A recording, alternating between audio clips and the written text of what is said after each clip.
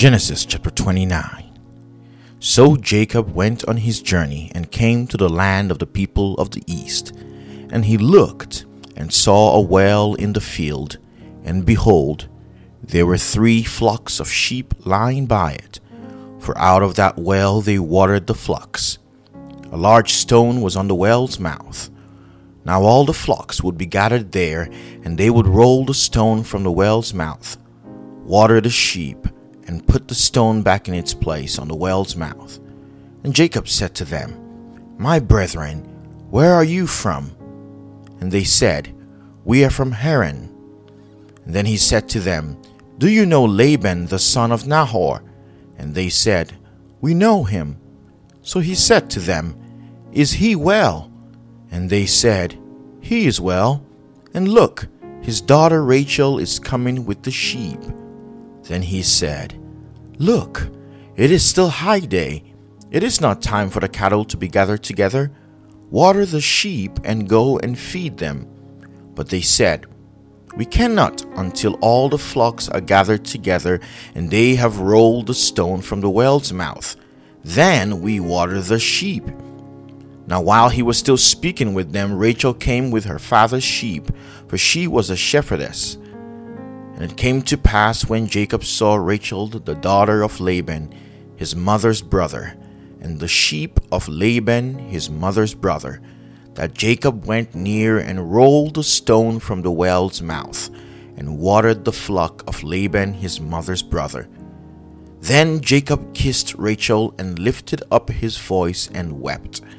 And Jacob told Rachel that he was her father's relative, and that he was Rebekah's son. So she ran and told her father. Then it came to pass when Laban heard the report about Jacob his sister's son, that he ran to meet him, and embraced him, and kissed him, and brought him to his house. So he told Laban all these things. And Laban said to him, Surely you are my bone and my flesh. And he stayed with him for a month. Then Laban said to Jacob, Because you are my relative, should you therefore serve me for nothing? Tell me, what should your wages be? Now Laban had 2 daughters. The name of the elder was Leah, and the name of the younger was Rachel. Leah's eyes were delicate, but Rachel was beautiful of form and appearance. Now Jacob loved Rachel, so he said, I will serve you 7 years for Rachel, your younger daughter. And Laban said, It is better that I give her to you than that I should give her to another man. Stay with me. So Jacob served 7 years for Rachel, and they seemed only a few days to him because of the love he had for her. Then Jacob said to Laban, Give me my wife, for my days are fulfilled, that I may go in unto her.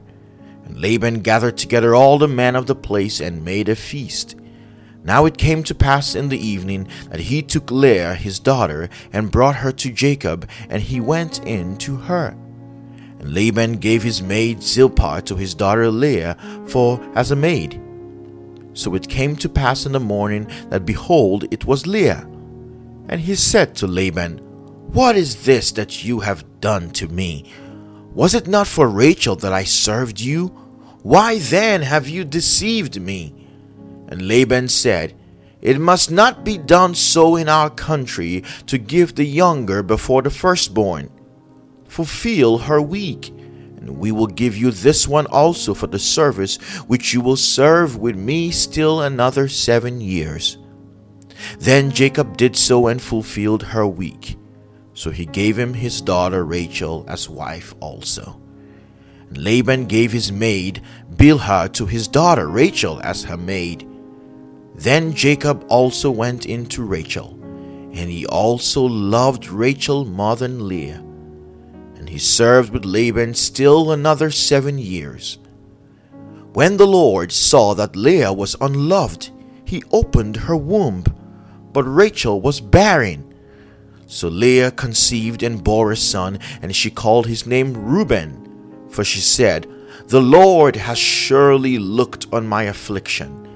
Now therefore my husband will love me. Then she conceived again and bore a son and said, Because the Lord has heard that I am unloved, he has therefore given me this son also. And she called his name Simeon.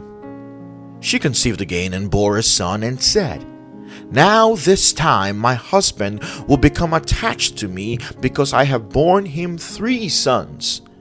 Therefore his name was called Levi. And she conceived again and bore a son and said, Now I will praise the Lord. Therefore she called his name Judah. And then she stopped bearing. This is Genesis chapter 29. Thank you for reading God's Word with us today. If you've not subscribed to our YouTube channel, today will be a great day to do so. God bless you, and we'll see you tomorrow in Genesis chapter 30.